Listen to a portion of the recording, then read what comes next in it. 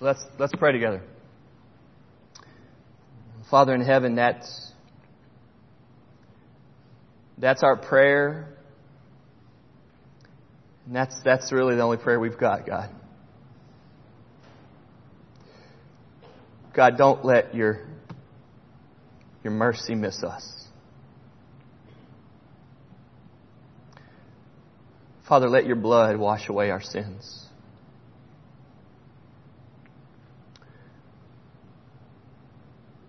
Father, the very best that Josh Green or anybody else in this room could do won't cut it.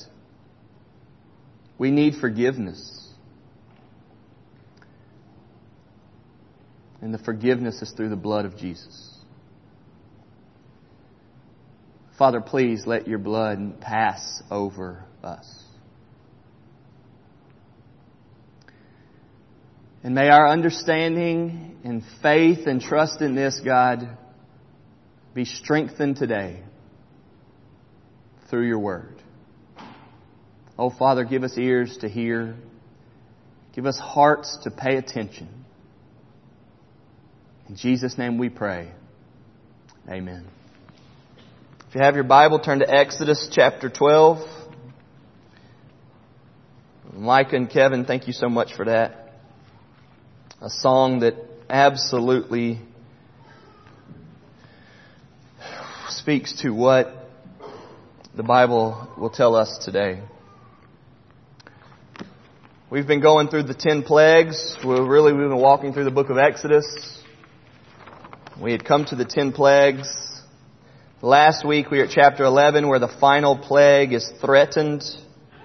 Today we'll do some of chapter 12 where we have the Passover and the 10th plague.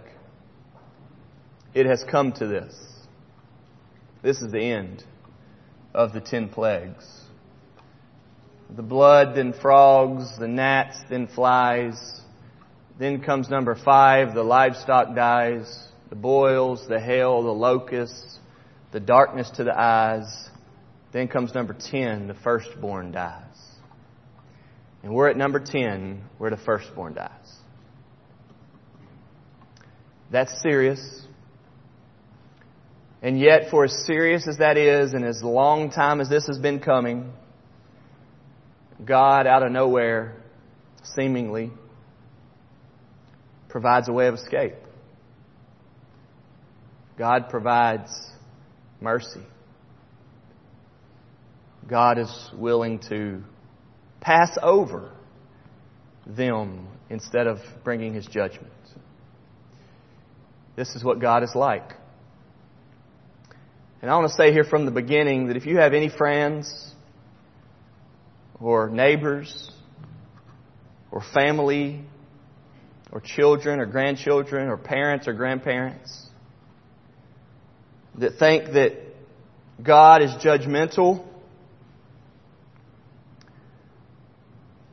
without knowing that God is gracious. And the first thing that I want to say is that they probably think that because you're judgmental. More judgmental than gracious. And I would ask you that if you're going to represent our church, don't be judgmental. Not unless you're very gracious too. Because God is judgmental. There's going to be a judgment. But every time He brings His judgment, He offers up such grace. And you're going to see this today. And in the Passover, where God doesn't let His judgment fall on people, it's because He sees the blood. And I hope that very phrase, He saw the blood, grips you today. I was moved to tears listening to that song. As I prayed just now, that's our only prayer. I hope that today you leave here going, that's my only prayer. I hope that in about an hour when you go to eat lunch and you say thanks for the food, you would say, God, thank you for the blood. And I hope that that would become kind of the prayer that you always say.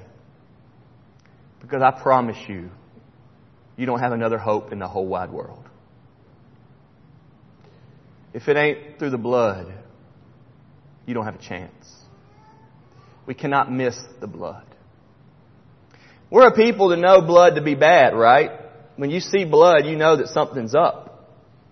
The other day I was around a man and he didn't even know it. And the next thing I know, there's like blood running down his arm. And I said, what happened to you? He said, what do you mean? I said, look at your arm. There's blood. He said, I was out back a few minutes ago and I banged it on something, didn't even notice. And now there's blood going down. That means that something's wrong. He must have broken the skin. Just a couple of weeks ago, there was a deer that got hit right here on Fairdale Road in front of our church.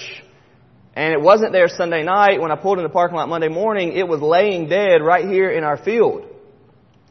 And so it hadn't been there for a while. It had not been there. It wasn't rotted or anything like that. And I'm not a big deer hunter, so I was kind of scared. So I tiptoed from the parking lot over there to this deer. And I was just so concerned that it was almost dead and it was about to jump up at me.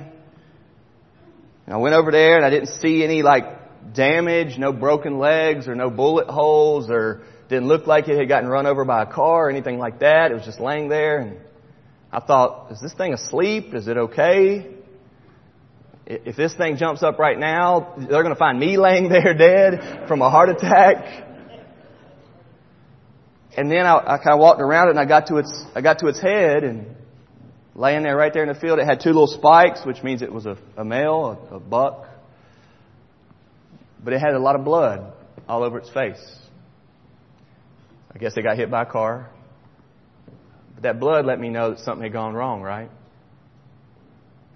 The blood all over the face of the deer let us know something's not right here. Our son JJ has struggled for a while with nosebleeds. I did when I was a child. And so there's been many a times where he comes to wake me up in the middle of the night and says my nose is bleeding. And we'll go there to the bed, or sometimes he'll just be yelling for me from the bed if it's been a bad one.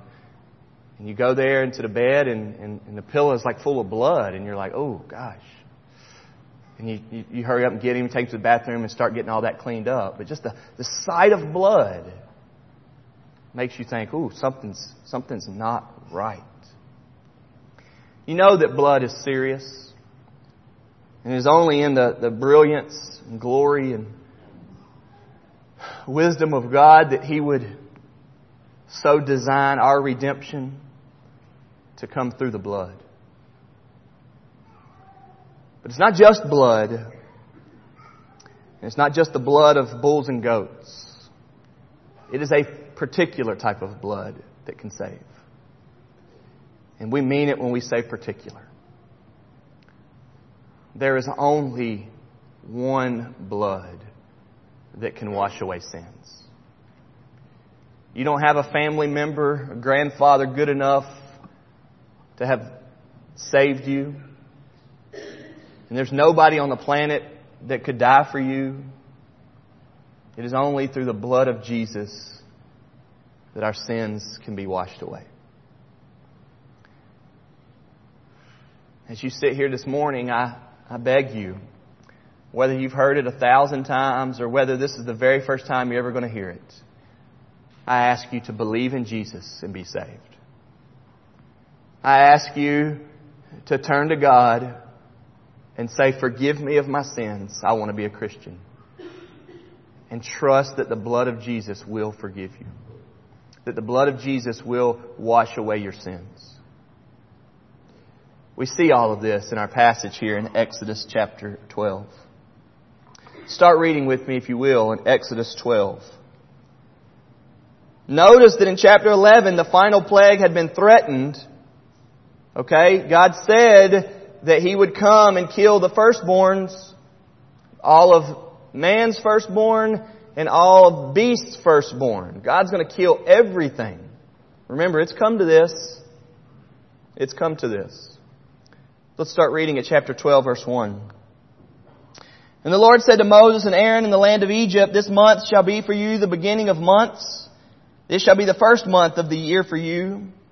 Tell all the congregation of Israel that on the 10th day of this month every male shall take a lamb according to their father's houses, a lamb for a household. And if the household is too small for a lamb, then he and his nearest neighbor shall take according to the number of persons, according to what each can eat. You shall make your count for the lamb. Your lamb shall be without blemish, a male, a year old. You may take it from the sheep or from the goats, and you shall keep it until the 14th day of this month, when the whole assembly of the congregation of Israel shall kill their lambs at twilight. The first thing I want y'all to hear today, folks, is that there is provision for sin.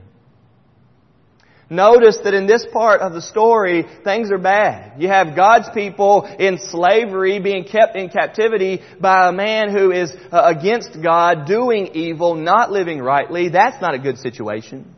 And then the people of Egypt are being led by this man, and they're a country that is a nation, a people that is not doing right. And it seems like everything is full of sin right now, and it doesn't look good. And what we've heard from God is that I'm going to rescue my people, and I'm going to come and bring the 10th plague. I'm going to kill the firstborn, a judgment upon them, if you will, that will, as I've said each week, that will show who God is, that Pharaoh will know for certain and will know with some great finality that God is God and you cannot go against Him. You must bow down to God. This is the way God is to be addressed as God, and He is to be worshipped.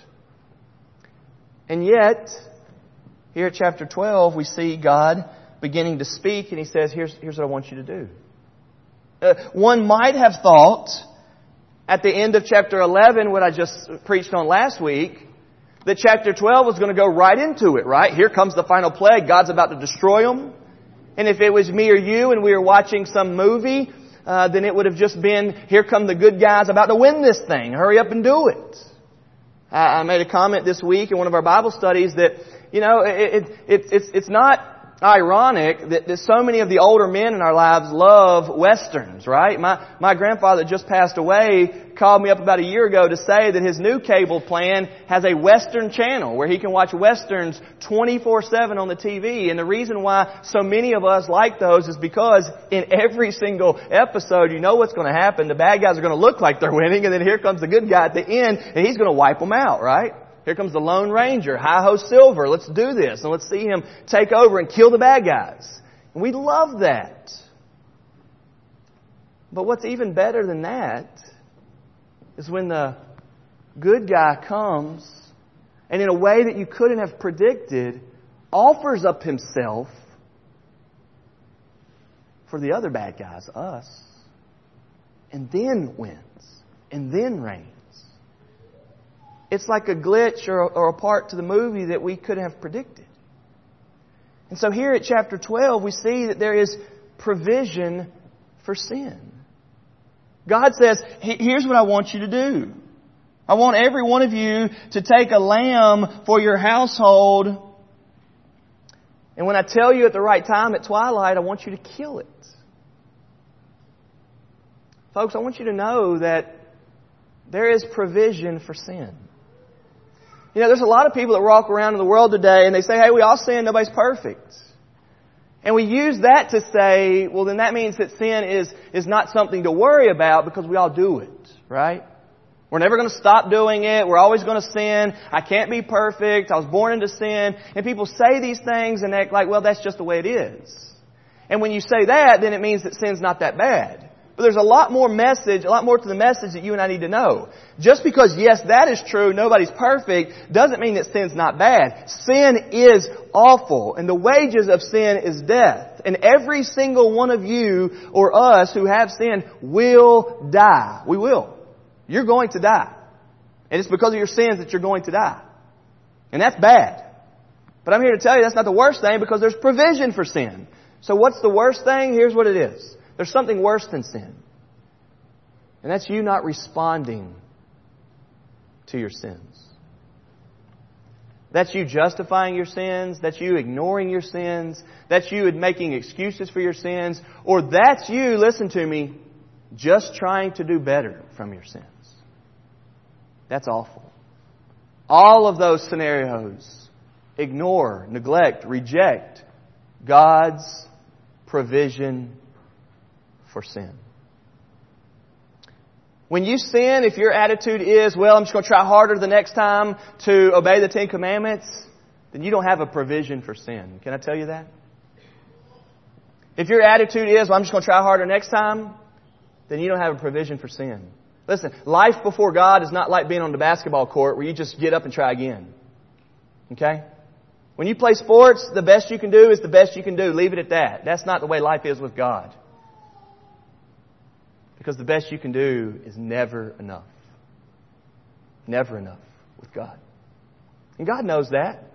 That's why if you will read His Bible, He's not told you that. You're not going to find Him say, hey, do your best, I'll accept you. That's all I'm asking, for you to do your best. Like a coach might say, God doesn't say that. There's a point in life where coaching and sports carries over to life, and there's a point where it doesn't. You need a provision for your sins. And the worst thing is not your sins. The worst thing is how you respond to your sins. The best thing would be, I'm a sinner. I need forgiveness. God, what is your provision for my sins?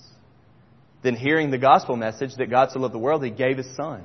That when Christ died on the cross, it was to die in your place. That God suffered the wrath of God. That yes, God, hating your sins, punished Jesus so that He would not punish you. That is God's provision for sin. And that's what we see happening right here. Now here's the thing that you can't miss. God is coming to judge, punish Pharaoh and the Egyptians for the way they have been to God's people. But that does not mean that God's people weren't sinners. That does not mean that God's people don't deserve a punishment. Do you understand that? That the worst guy you can think of on the earth right now deserves the punishment of God. Yes, he does. But also, the best guy that you can think of on earth right now deserves God's punishment too, for we have all sinned and fallen short of the glory of God. This is why we're not to be a judgmental people. Because we're really all in the same boat. This is what the message is that I want you and I to be continually working to tell the world. This is the message that I want the world to know about God, and I want the world to know about churches. This is the message that I want First Baptist Church of Fairdale, us, to just continue to kind of overflow, permeate, saturate into our community and world, is that, hey, we're not a judgmental people. We don't aim to be a judgmental people. There is a provision for sin. Yes, we don't like sin, but there is a provision for sin. Yes, God hates sin, but there is a provision for sin. And if all people ever hear from you is that sin is bad and therefore they're sin and so they're bad and they're messed up and God hates them, then you have not told them what God's really like.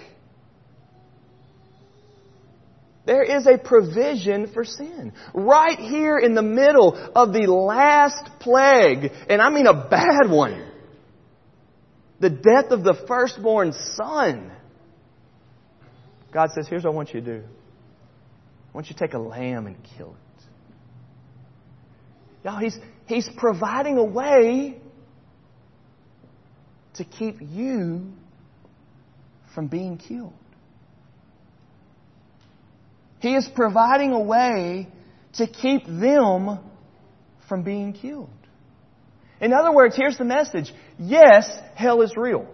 Yes, judgment is real. Yes, punishment is real. Yes, condemnation, depart from me, I never knew you. Yes, those are words that God will say to people. But you don't have to face that. That's not a determined, fixed thing. There is a provision.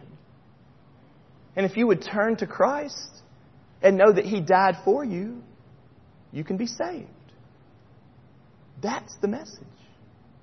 It includes that first part, but it certainly has to include the second part. There is a provision for sin. I want to ask you, are you aware of your sinfulness? I want to ask you, are you aware, listen to me, that you're the worst sinner in your marriage? Now, there's another worst one in your marriage, but you are too. You realize that? You're the worst sinner in your marriage. And so is he, or so is she. You realize you're the worst sinner in your household? I know you tend to think that if it wasn't for all them, I'd sure be doing a lot better. But that's a bunch of baloney. You are. And you need to know the provision for it. And everybody else that you're dealing with or blaming or thinking is the problem, they need to know about the provision too. And if you're a believer in Christ and you know the provision, then you should be a picture to them of the provision. Grace, forgiveness, patience, love, mercy.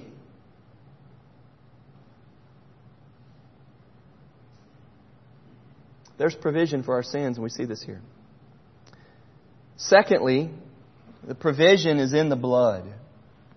The provision specifically is not in the killing of the lamb, but in the blood of the lamb. Look at verse 7. Then they shall take some of the blood. I want y'all to recognize how many times the word blood is about to be said. Shall take some of the blood and put it on the 2 doorposts and the lintel of the houses in which they eat it. They shall eat the flesh that night, roasted on the fire with unleavened bread and bitter herbs they shall eat it. Do not eat any of it raw or boiled in water, but roasted, its head with its legs and its inner parts. And you shall let none of it remain until the morning. Anything that remains until the morning you shall burn. In this manner you shall eat it. With your belt fastened, your sandals on your feet, your staff in your hand, you shall eat it in haste. It is the Lord's Passover. Many of you have often asked, what's the Passover? Here it is. You're reading about it. This is the Lord's Passover. Verse 12. For I will pass through the land of Egypt that night, and I will strike all the firstborn in the land of Egypt, both man and beast. And all the gods of Egypt I will execute judgments. Now pay attention. I am the Lord. The blood, you see the word blood, shall be a sign for you. What's the sign? The blood is the sign. What's the sign? The blood is the sign. On the houses where you are. And when I see the blood, does everybody see that? And when I see the blood, I will pass over you. That song that Micah just sang, Lord, let your judgment pass over us. Lord, let your love hover near. That blood that he was singing about, it's what this is talking about right here. And when I see the blood, I will pass over you. That's where the Passover is. What is the Passover? The religious ceremony of the Passover. It's when God passed over because He saw the blood. Simple. I will pass over you, and no plague will befall you to destroy you when I strike the land of Egypt. The second thing I want you to see here today is that the provision is in the blood. Now you read those verses and you think, man, that is detailed and complicated and it's pretty specific. And let me tell you something. Yes, it is. Salvation is very detailed and specific. Not complicated, but detailed and specific. It is only through the holy Son of God dying because of your sins and you trusting in that alone that you will be saved. Not saying, well, that was a good thing what Jesus did. I mean, gosh, can you imagine? I mean, such a good man didn't deserve to die. I mean, Him dying on the cross. I mean, that's just awesome. And that's how I live my life. I mean, I want to be the best person I can. I want to sacrifice myself and help people. And He just always tried to do the right thing. And even if it cost Him His life, He did. And if He gave up His life, then I'm going to try to do everything I can to help people. And I want to try to be dependent for people and, all that sort of stuff. No. That's not detailed. And that's not specific. Looking to that work of Christ on the cross, saying, nothing in my hands I bring, but simply to that cross I cling, is the only way I can be right with God. Lord, the blood of Jesus covering me in my sins is what I believe for the forgiveness of sins. That detail, that being that specific is what saves somebody. One commentator says the detailed instructions for the Passover included what animal to select, when to kill it, what to do with its blood, how to cook it, what to do with the leftovers, how to dress for the meal, the reason why it was being celebrated in haste, and what the shed blood signified. Now that's a lot. The reason why is because salvation belongs to the Lord. You don't come to God haphazardly. You don't come to God with half-hearted. You don't come to God with insincerity. You don't come to God and say, God, I messed up, man. Please forgive me. I'm just keep doing my own thing, but please forgive me. That ain't right. That ain't from the heart. that doesn't include repentance. Do you remember the story of the Pharisee and the tax collector? The religious guy praying about all the good stuff he does, and he's thankful for God. And then God says, that man's not saved. But then He pointed us to another man over here whose head was bowed and stood far off and couldn't look up and kept beating his chest and says, Lord, have mercy upon me, a sinner. Yeah, that's the person that's saved. And the only reason they're saved is because God sees the blood poured all over that person through faith. The provision is in the blood. So here, as they were supposed to take the lamb, they were supposed to kill the lamb, they were supposed to use every single piece of the lamb, they weren't to waste anything. They were supposed to then take the lamb, let me see where y'all can see me here, and they were to, at their house, take some blood and rub blood all over. Can you see this? At their house. Now, why would they do that? Because God told them to do that. And what it means to be a believer is that you believe God. If God tells me to do it, I'm going to do it. That's what it means to be a believer. You obey God. And so that night, when God said He was coming like He came, God, remember He said He would do it, comes with the angel of the Lord, and He comes. And as God is going through their town, through their village, through their camp, He sees that house, and if there's no blood, He kills the firstborn. They didn't listen to God. He told them, He warned them, He even provided provision. They didn't listen. But as He came through and He saw the blood, He said, they believe me, and passed right over. Went to the next one. They believe me, passed right over. That's the Passover. Went to the next one. Oh, there's blood on the doorpost. Passed right over. Micah just sang it. Put the blood of the lamb on the doorpost and death will pass right over. And that night all the children of Israel prayed, Lord, let your judgment pass over us. Can you imagine? Can you imagine hearing tonight He's coming? And He's coming to kill all the firstborn because sin is so bad here. There's so much rejection of God. And then hearing about the blood. Can you imagine taking your wife and kids? Can you? I can only imagine how sweet it would be to kill the lamb and take the blood and have JJ and Eli with me right there painting the door. And Dad, what are you doing? We're painting it. Why? Because God's coming. He's going to judge them. Is He going to get us? Now you see the blood. When He sees the blood, He's going to pass over. That's what the Passover is. But folks, unless you're thinking about going home and killing a lamb, let me tell you even better. Christ, Jesus, the Bible says, is our Passover lamb. Jesus is the Lamb of God. Do you remember John the Baptist? Do you remember John the Baptist came as a forerunner? If you didn't know this, in the New Testament, John the Baptist was here before Jesus. Born just a little bit before Him, on the scene before Him. And John the Baptist came saying, hey guys, I'm telling y'all, the kingdom of God is coming. You need to repent of your sins and get right. The kingdom of God is coming. You better repent of your sins and get right. I love teaching my kids about John the Baptist. If you were to ask them right now, what's John the Baptist's message? They would say, you better get ready. Jesus is coming. That's what I've taught them. You better get ready. And that's what John the Baptist did. You better get ready. Jesus is coming. And he told everybody that. And then one day, John the Baptist, all crazy looking with his hair growing out everywhere, camel's fur, all that, eating locusts and honey, just a weird dude, but a prophet of God. He's standing there with some of the other guys, and Jesus walks up for the first time. Jesus walks up. And do you remember what John the Baptist said? There's the what? The Lamb of God. Well, why do you call Him a lamb? Because God loves to see the blood. And lambs are killed so that their blood can wash away sins.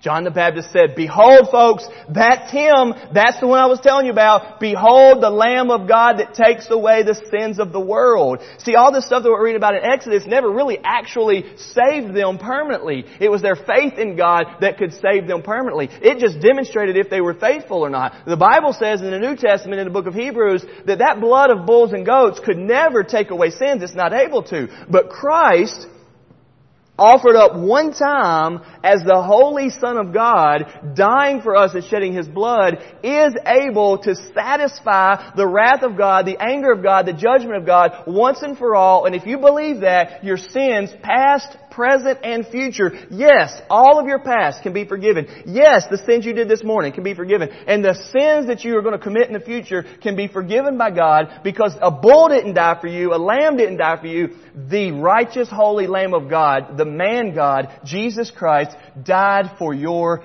sins. God sacrificed Him for you. And if you will believe that and ask God to forgive you in repentance of sins, He will.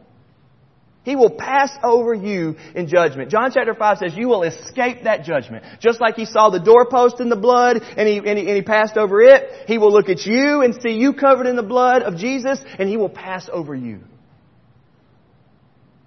That's awesome. That's the message of God. In Leviticus, it says, chapter 17, verse 11, that the blood of something symbolizes the life of it. And so, when you see the blood, even as I opened up with the deer, it alarms you that something is wrong. When you see the blood on the doorpost, it means something was just killed. When you see the blood of Jesus as He was killed on the cross, you are to know He died for my sins, and you believe that. And the Bible says that it was that shedding of blood that washes away our sins.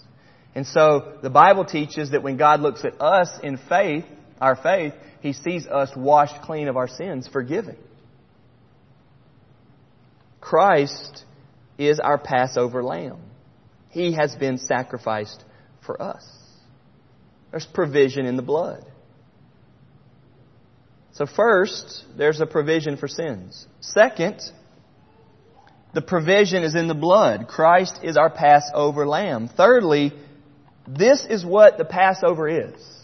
Okay? This is what the Passover is, as I've been explaining. Look at verse 14. This day shall be for you a memorial day, and you shall keep it as a feast to the Lord throughout your generations. As a statute forever, you shall keep it as a feast. And so now it becomes to them this thing that they do to remember what the Passover is. To remember that God forgave them of their sins as He was setting them free from the captivity of Egypt, when He brought His judgment upon them. Whoever did the blood, He would pass over. Whoever didn't, He killed the firstborn of their family. And so that's what the Passover is. Verses 15 all the way down through 20 is Him just explaining further what the Passover is. Pick up with me at verse 21. Then Moses called all the elders of Israel and said to them, Go and select lambs for yourselves according to your clans, and kill the Passover lamb. Take a bunch of hyssop and dip it in the blood that is in the basin, and touch the lintel and the 2 doorposts with the blood is in the basin. None of you shall go out of the door of his house until the morning. Notice there. Stay inside. Don't be trying to watch, trying to figure it out. Don't be trying to get close to what I'm doing. Stay inside your house. Put the blood there. Trust in God and stay inside the house. Verse 23.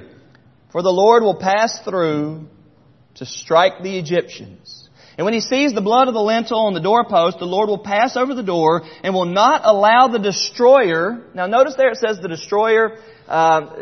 Chapter 3 speaks about the angel of the Lord coming in the burning bush. That's what it was. Often when God is there communicating to people, it's called the angel of the Lord. Here it's called the destroyer. Many times it's called the dark angel or the death angel that God had sent to do the punishing. God had said it would be Him Himself. Here He's called the destroyer. To enter your houses to strike you. Verse 24. You shall observe this rite as a statute for you and for your sons forever. Notice this always includes the family. This always includes the children. Verse 25. Now, so I love, and I brought this up just a few weeks ago. Listen to this. Verse 25. And when you come to the land that the Lord will give you, notice that He's going to set them free and take them to the promised land. Remember that let me stop here for just a second. Remember that goes all the way back to the beginning of Genesis. And for those of you that read your Bibles and pay attention, that is what He told Abram. Do you remember that? Abraham, come, follow me, and I will take you to a land that I will show you. Genesis 12, the very beginning of the Bible. And we see here in Exodus that God is still sticking to it. Hey, while you're painting the blood on the door, remember, I'm still taking you to the land. Y'all, God fulfills His promises. God doesn't tell you something to do and then 100 years later say, it's been a while, I'm not going to do it. No. If God says He's going to do something, He's going to do something. That's why I'm still holding on to Jesus. Because I need heaven. I need God. I need help. And so, in verse 25, He says, and when you come to the land the Lord will give you, as He has promised, you shall keep this service. Now watch. And when your children say to you, what do you mean by this service? I want to stop there for just a second. I want to ask you if there's anything in your life so real and authentic toward God. I want to ask you if there is any obedience in your life that is so sincere that the children ask, why do you do that?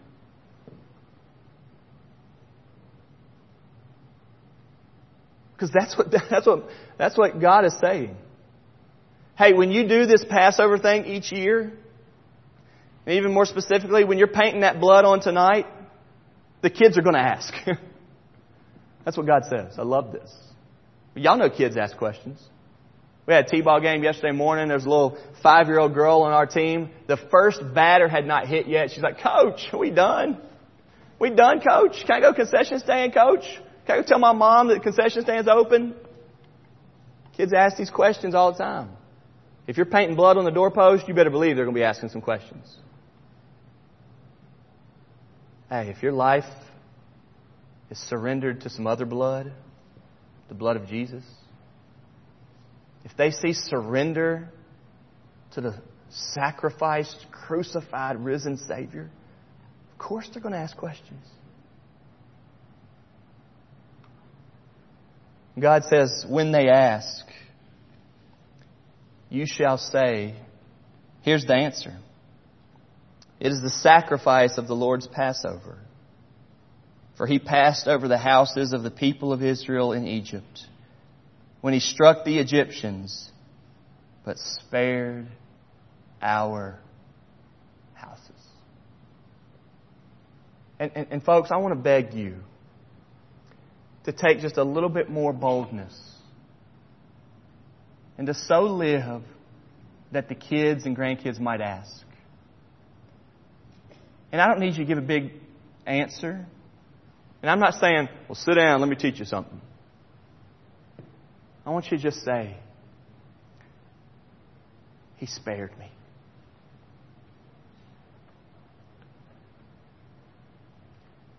God spared me.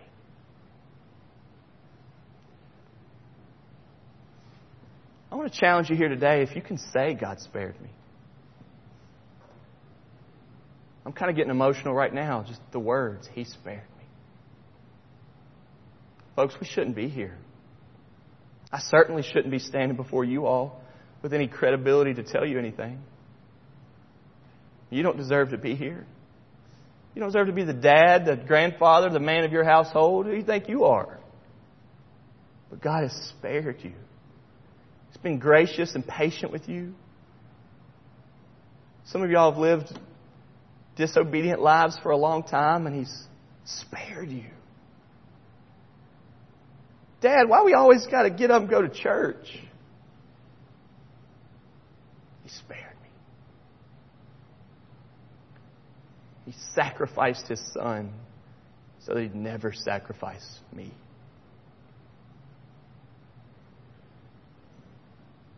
That's what the Passover is. Look what it says at verse 28, the end of verse 27. Isn't this incredible? And the people bowed their heads and worshipped. Hey, that's a response to the Passover. That's a response to the mercy of God. That's a response to you doing something what God told you to do and seeing that God is faithful to forgive you of your sins, to the children asking, why are we doing it? And you saying, because He spared us, the people bowed their heads and worshipped. Verse 28 says, then the people of Israel went and did so. as the Lord had commanded Moses and Aaron, so they did. Then we see the 10th plague happen. Look with me at verse 29.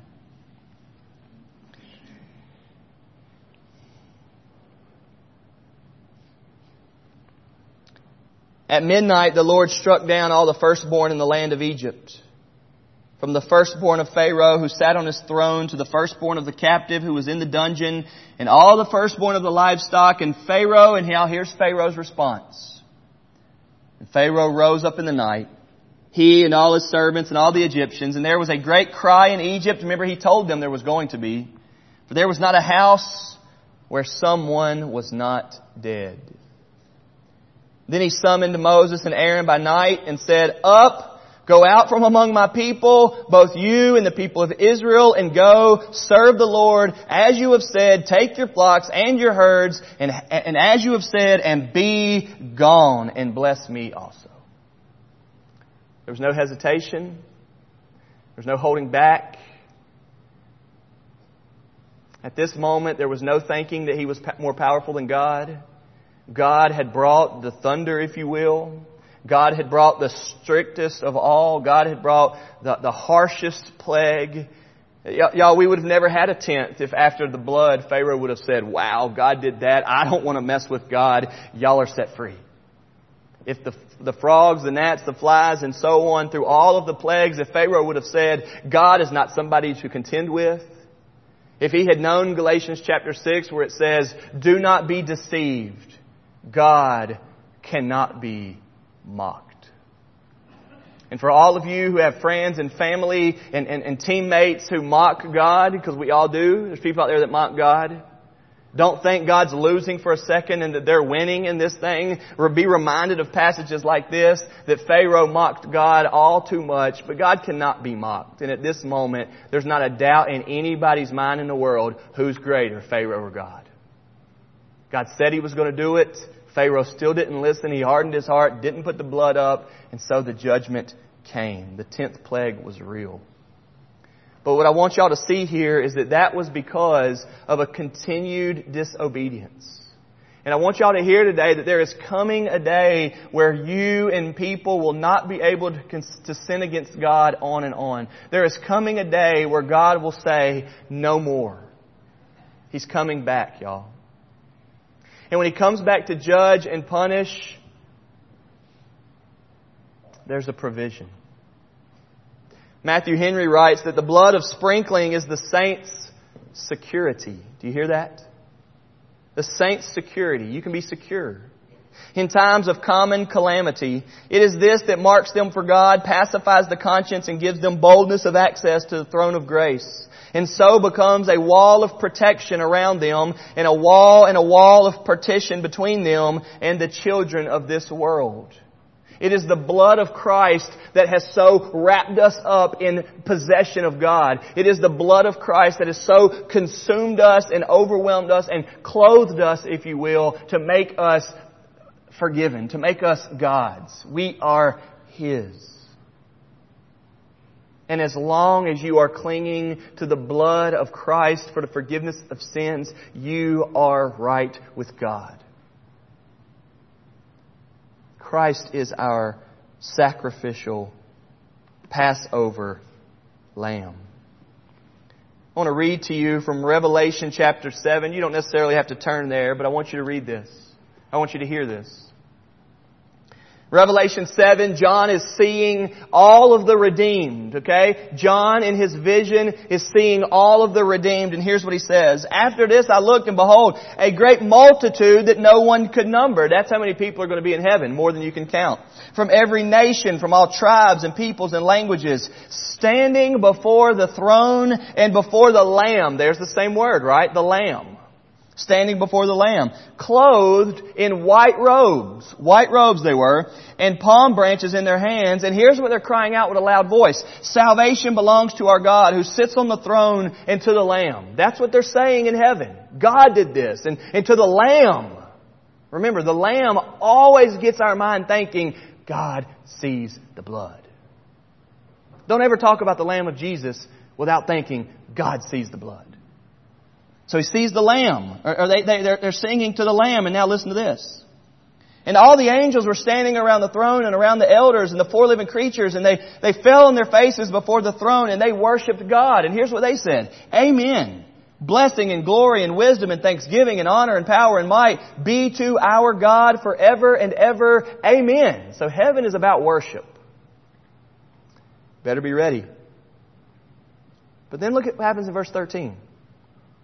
Then one of the elders addressed me saying, and now he's talking to John, an elder in heaven talking to John. Who are these, clothed in white robes? And from where have they come? Interesting question. If you're an elder in heaven, then you understand the things of heaven. So this is kind of a trick question to John in his vision. He says, who are these people that are worshiping God before the throne in white robes? And where did they come from and how did they get here is what he's asking. But listen to John's response. I said to him, sir, you know. So then the man answers back. And he said to me, oh, these are the ones coming out of the great tribulation. Look what it says next. Listen. They have washed their robes, made them white in the blood of the Lamb. In heaven, when you're there with the worship of more people than can be counted, there will be one weird element that won't be weird then. There'll be blood all over us. We'll be in white robes. And somebody might say, who are these people? And what are those robes? And how'd they get here? And you're going to say, oh, you know. It's the blood of the Lamb who died for me, for my sins. And therefore God passed over. He didn't kill me. He didn't punish me. He didn't judge me. Folks, when God sees the blood of Jesus on you by faith, you're forgiven. You are set free. You are God's. There's not an ounce of condemnation that is on your head if God sees the blood. There is nothing in all creation that could separate you from the love of God if He sees the blood. You may be thinking, Josh, how do I get the blood? Bow your knee and pray to Him and believe. Say, Father, forgive me of my sins. You're the Lord. You're the God. You're my Savior.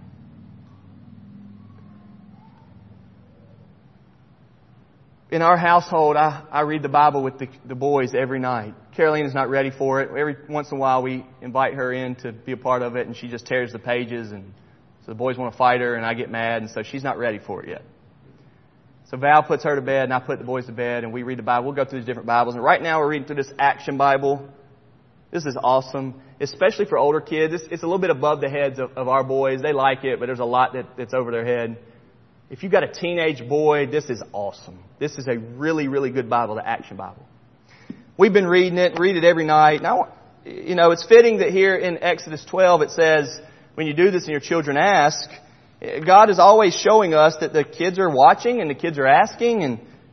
And I want to tell y'all that it's not because I'm a preacher and so we do family devotions. Our family devotions are crazy. The kids don't listen. They're playing with toys the whole time. I'm getting mad at them and all of that. But we're trying every night to read the Bible. That happens, okay? I want to encourage you to do that too. Just read the Bible. Sometimes it's 20 minutes. They're really listening. Most of the time it's about 3 minutes, okay? Real short. But just a couple weeks ago, we got to the final plague. And it's just like the story would have told it. Pharaoh's not listening. On this page, it's got all the families here painting the blood on the doorpost. The boy says, Dad, why are you putting lamb's blood on our doorposts? The dad says, God told Moses it would be a sign to let the angel of death know to pass over our house.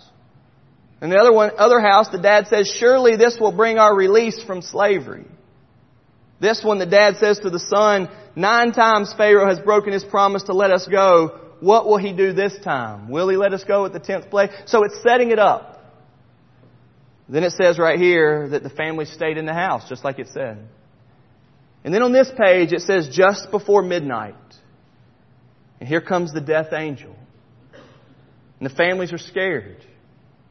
And there's crying coming out of every house. This window says, help! This window says, no! And so, the firstborns are dying. We were reading this in our... I lay down when I read to them. One sits on my back. They take turns sitting on my back. And they got real serious. That's pretty serious with little kids, obviously. And Eli said, Daddy, is that real?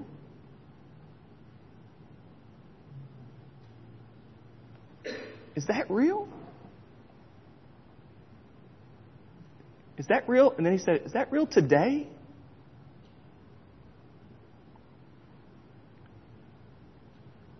Folks, it's not real in the sense that an angel is coming to your house tonight to kill your kid if you don't have blood on the door.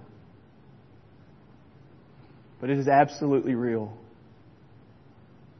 that if my kids don't know the love of God and His rich mercy to pass over their sins because of what His Son has done, then yes, they will die. And it is our responsibility to make sure the world knows our God forgives people. And that He loves us so much, He killed His Son. And may you and I labor. I mean, literally love and serve both God and people, like our mission statement says, so that they would know that the blood is available. There is a fountain filled with blood drawn from Emmanuel's veins. And sinners plunged beneath that flood lose all their guilty stains. Let's pray together. Father, thank you for the Passover lamb. Thank you, God, that that's just how you are. You don't get mad and all of a sudden say, that's it, I've had enough, I'm about to kill all y'all. You don't do that, God. Thank you, God, that with us you are so patient. You've spared us. And Father, may we be forgiven because we trust in the work of Christ. And may the blood be all over us by faith. Father, we ask that you would so give us faith that when you look at us, you pass over because you see Jesus. Father, we pray that you would do this work in our lives even now. In Jesus' name we pray. Amen.